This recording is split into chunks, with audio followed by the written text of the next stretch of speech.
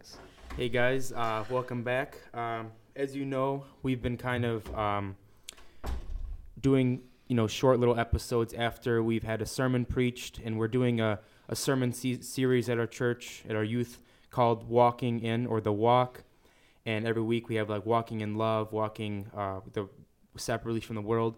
And this week we did Walking in Love, and it's by Eugene Tkach. He Yes. just shared, actually, so we're just going to do a little recap, diving in. I don't know if you want to say hi, Eugene. Hello, everyone. It's a pleasure to be here. Yeah, just so kind of diving right into it. As you mentioned, one thing that really stood out to me, and I still think about it now, and kind of like I was distracted with it the whole sermon, was the way we are able to forgive others is when we realize how much God has forgiven us. I don't know what passage that was from. Yeah. So part of it was the Lord's Prayer. That's where we take it. Like, you have been forgiven much, so therefore you could essentially pray, forgive us our debts as we have forgiven our debtors. Mm-hmm.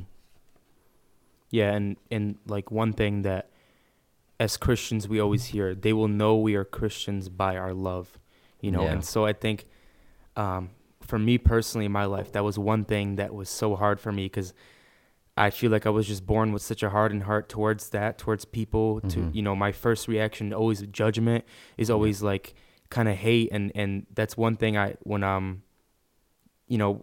had to go up to a pastor and pray about, that is to give me the love of the Father, that when same way Jesus is moved by compassion, I want to be moved by compassion as well. Yeah. So what was that passage? Well, there were so many passages that I Yeah. mentioned today because, as I mentioned in the sermon, we've been going through James, and James mentions that those who preach will be judged with greater strictness, right? So I'm so nervous about that, and I'm like, wow, you know what? I'm going to jam-pack my sermons with God's word, because then Yeah. it's like, it's not me, it's his word, Can't go against So that. you can't go wrong with that, yeah. But sometimes it's a lot, We talked about 1 Corinthians 8, where it tells us that love builds up. Knowledge puffs up, but love builds up. And how important it is for our interactions with people to be building. When we walk away after hanging out with someone, do they feel like we are filled with that love that is building them up? Or our interactions are just filled with gossiping about other people? Oh, did you hear this? Did you hear what they posted? Did you hear what they're doing? They're doing this and that. And it's a huge test for us. It's almost a gauge that tells us, hey, if your love does not build up, then maybe you have to check your heart, and maybe you're not where you're at spiritually, Yeah. One thing that connects perfectly, I saw this today. I don't know if you know Jonathan Pokluda. I do not know. He's a preacher from Texas, and he posted something that says, revival begins when Christians stop talking about other people's sin and start confessing their own. And we just see that the Asbury revival that's going on right now. Yes. And he posted that in light of that. And it connects so much to what you preach, that, as Christians, we're so quick to like forget how much God has forgiven us. We walk so long with the Lord. It seems like, I've been living such a clean life for so many years, that we forget that where we came from. And then we begin, like for me personally, it's like I walk down the street and I see, maybe someone's homeless, high out of their mind, or asking for money to buy beer. I'm thinking, how in the world are they ever going to be saved? How in the world is, and that's so wrong, because that's us questioning the power of God, the power of his love, the power of his salvation, the power of what he's done on the cross, the love that he showed on the cross. Is able to forgive and able to heal every single sin that we, see in everyday world, Yeah, that is so true. And, as you mentioned, the story of who was it that was with the The woman in the woman on Luke 7:36. Yeah, that was forgiven much. She washed the feet of Jesus. Mm. And the Pharisee said, he said to Jesus, or he thought of if Jesus knew or if Jesus was actually Jesus, then Right. he would know that that woman is filthy, that woman is full of dirty rags, and Yeah. she's a sinner. How could he be letting her wash his feet, Yeah, exactly. And then he gave that example of the debtor who had two debtors. One had 50 denarii, one had 500 denarii. Mm-hmm. And he said, who will love him more? Yeah. And it's the one that got forgiven 500 denarii, Yeah. Um, That's why I thought it was so important to kind of mention the fact that many of us that are born in church, we have parents who were raised in church, we have maybe even grandparents who were raised in church, and therefore for us, not having a crazy testimony like, hey, I used to, drink and smoke, and I went partying, Mm-hmm. and I slept with many people. Many of us do not have this crazy testimony. Yeah. And for us, therefore, it's easy to judge when we see others who fall into that sin. We start becoming so judgmental, saying, oh, she slept with how many people? Oh, he slept with so many people. Oh, he's still smoking weed, and he shows up to church. What is he doing here? You know what I mean? Yeah, and like it's like kind of mind blowing to think about that we're so, like Paul talks about it, how we're so quick to forget what Jesus has done for us. Yeah. And that's when we become like that self-righteousness, that pride, that you did something to achieve this holiness, that like, oh, look, I'm better than this person. Yeah. But as you mentioned, that if you're guilty of one sin, you're guilty of the rest. Yeah, So you are just as dirty as that one person once was, Yeah, exactly. And I think you ended off with the passage, 1 Peter chapter 1, verse 22. Mm-hmm. Since you have purified your souls in obeying the truth through the Spirit and sincere love of the brethren, love one another fervently with a pure heart, having been born again, not of corruptible seed, but incorruptible, though the word of God which lives and abides forever, because all flesh is grass, and all glory of a man as the... I gotta flip it over.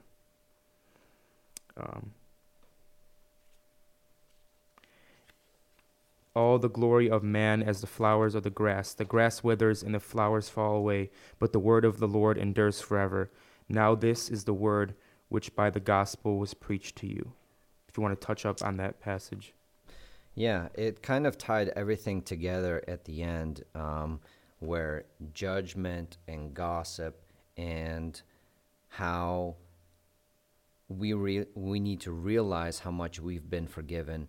It all kind of comes together. Like, there's a reason why I decided to read it from a different translation, because sometimes I think I would say the younger generations, when they read from King James Version, not to like bash on King James Version or anything like that, sometimes it's just harder for them to kind of wrap their mind around it, Even ESV, it's like, when they hear it, there's like, what does that mean? Corruptible seed and incorruptible seed. So knowing that verse 22, you were cleansed from your sins when you obeyed the truth. So now you must show love to each other as brothers and sisters. Love each other deeply. So not superficially. Love each other deeply with all your heart. So recognizing how far we've come, it says we have been born again, not to a life that will quickly end, because he talks about our life that's here on earth, but no, your new life that will last forever, because we know we're going to be eternal with God, because it comes from the eternal. It says living word of God. And verse 24, as the scripture says, like you read, grass, beauty, it all fades. The word of the Lord remains forever. So how do we, as like, you're born into a sin nature, you're born into a sinful world, and the world teaches, you get smacked, you smack the person back, Yeah. So how do, where does that love come from? That change where it's like you turn the other cheek and you say, I love you, God bless you, I hope that, you're able to be changed, you're able to be saved. And how do we get that love that God has into our own hearts? I think that's like a multi-folded, I guess, answer, multi-sprung, like multi-loaded question, I would say. Yeah. There's so many answers, because for me, looking back in my life, and I briefly mentioned it in my sermon today, it's when I was faced with a difficult time in my life where I literally thought, there is no way I'm going to get out of this. It was between myself being in a rock and a hard place, as they say, And for me, it was the answer to your question. It was like multifaceted. It was not just the fact that I spent time absorbing God's word and being among people, and you are supposed to be like a sponge. You're supposed to absorb all of that, knowing God's word, meditating on God's word, spending time with God's word, so that when those difficult times come and you are squeezed, that sponge is squeezed, what is going to come out? Like, is the word of God going to come out? Is the things that you've experienced with God in your secret place going to come out? Did I surround myself with a community of other believers that when I fell into what for me felt like hell, they came around me, Yeah. They saw my hurt, and sometimes they didn't know what to say, but just their presence alone and being with me when I was hurting, when I didn't know the light at the end of the tunnel even existed, they came around me. So the fact that I spent time in God's word and filling myself with God's word and surrounded myself with people that knew God, in their own secret time. So I didn't expect to be, hit with a tragic event like I was hit with, right? Right. I had no idea that was going to happen. That was an unplanned event, For me, it was, and I mentioned it in my service, like I found out, someone called me and told me that my wife at the time cheated on me, right? And how do you get that news? How do you even wrap your mind around that? Yeah. You don't marry someone with even a thought, hey, deacon's son, he's going to get married and life is going to be good. You don't think about divorce. So you really do think that life is spiraling out of control and this is it, and there's no light at the end of the tunnel. So for me, what I was able to learn from that is, again, because I invested in God's word, when the time of that testing for me had to go through, if I didn't have God's word in me already at the time to prepare me for that, and I didn't have a good support group of Christians who are filled with the Holy Spirit that could give me good biblical advice, not just say, oh, forget it. Just go and, it's not always going to be like this. Some superficial advice, oh, forget her, just move on, do your thing. Life is short. Advice that doesn't really do you much, but give you good, godly wisdom that's found in scriptures that can breathe, like Proverbs, I believe, I'm not sure where it says a word in season, right? How good is that word when you are able to have wisdom to give somebody else a word in season that will give life? Yeah. Right? Yeah. And I think, just going off what you said, in the world's eyes, it's, you had every right to hate, and be mad and be angry and to be filled with hate towards that person. And the same way, you look at the story you mentioned about the woman and the Pharisee. Was the Pharisee wrong that the woman was a slanderer and all, or whatever he said? Yeah. No, he was right that woman was not a good woman, and I guess she was adulterous, right? Adulteress.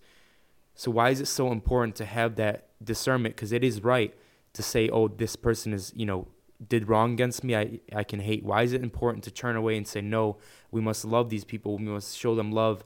Why is it important as Christians to have that? I think, to answer your question, it's some people I've seen that they were able to forcibly do what doesn't make sense. Mm-hmm. Like, when someone does you wrong, like you said, turn the other cheek, right? I've seen people turn the other cheek because they intellectually realize that was the thing that Christians do. Right. And there's a difference between knowing that that's the thing that Christians do and know the Christianese, know the lingo, versus knowing what God has done for you and truly experiencing his love. And you can't help but love. Yeah. There's a huge difference because we've seen both. Yeah. We've seen people act the Christian way and play the part, and you can't really tell. Yeah. Are they genuine? It's difficult, and sometimes we don't. Sometimes we misjudge. But for me personally, it came to a point where I had the opportunity to go, and be a drunkard, right? At the time, I had the opportunity to go to drugs.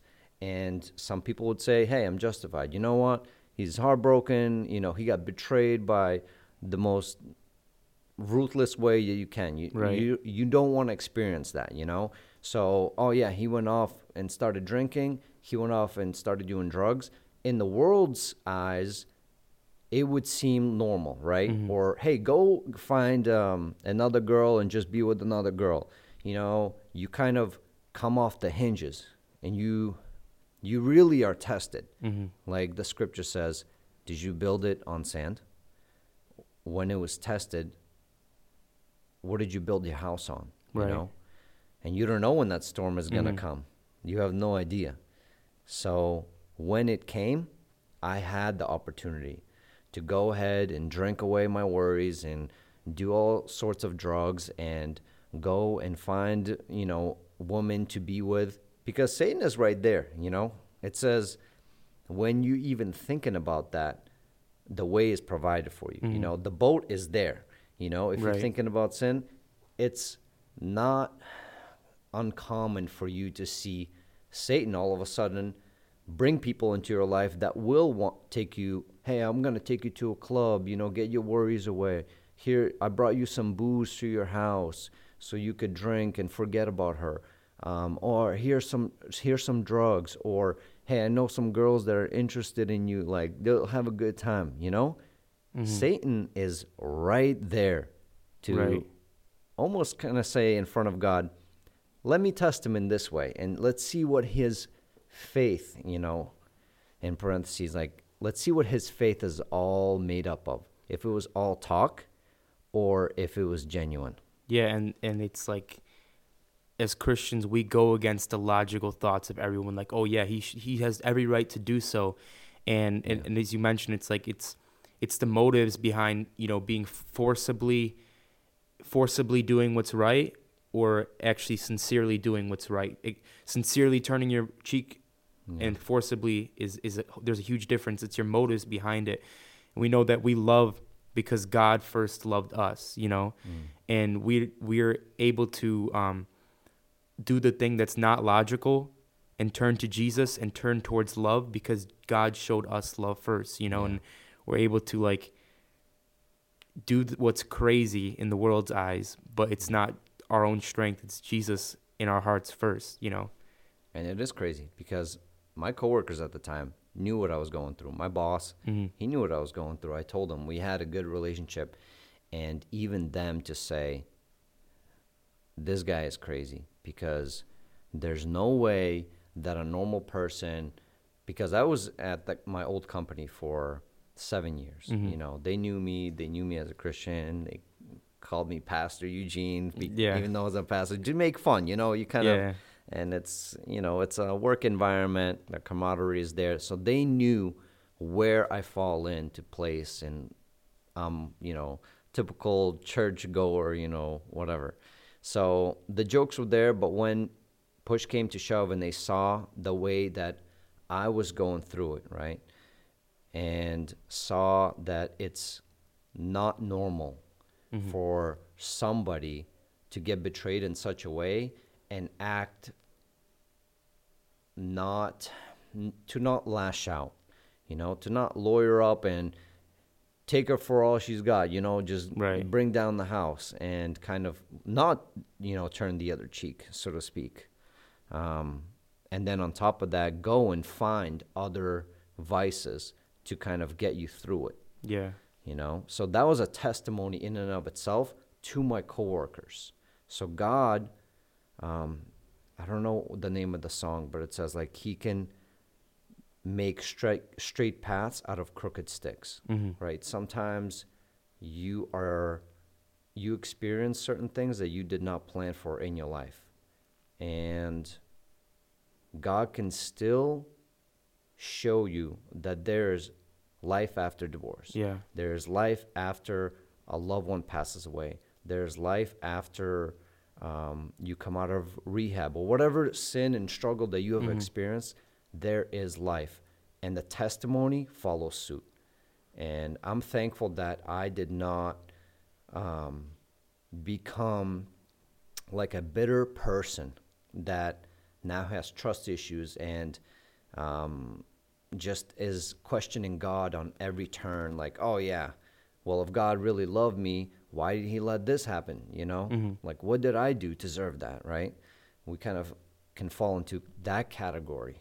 So I'm thankful looking back that through God's word, through the help of my pastors and the Christian men and women that are around in my life, that support group, right? They're able to help me get through that season of my life so that I will be a testimony among my coworkers and other people while I went through it, Yeah.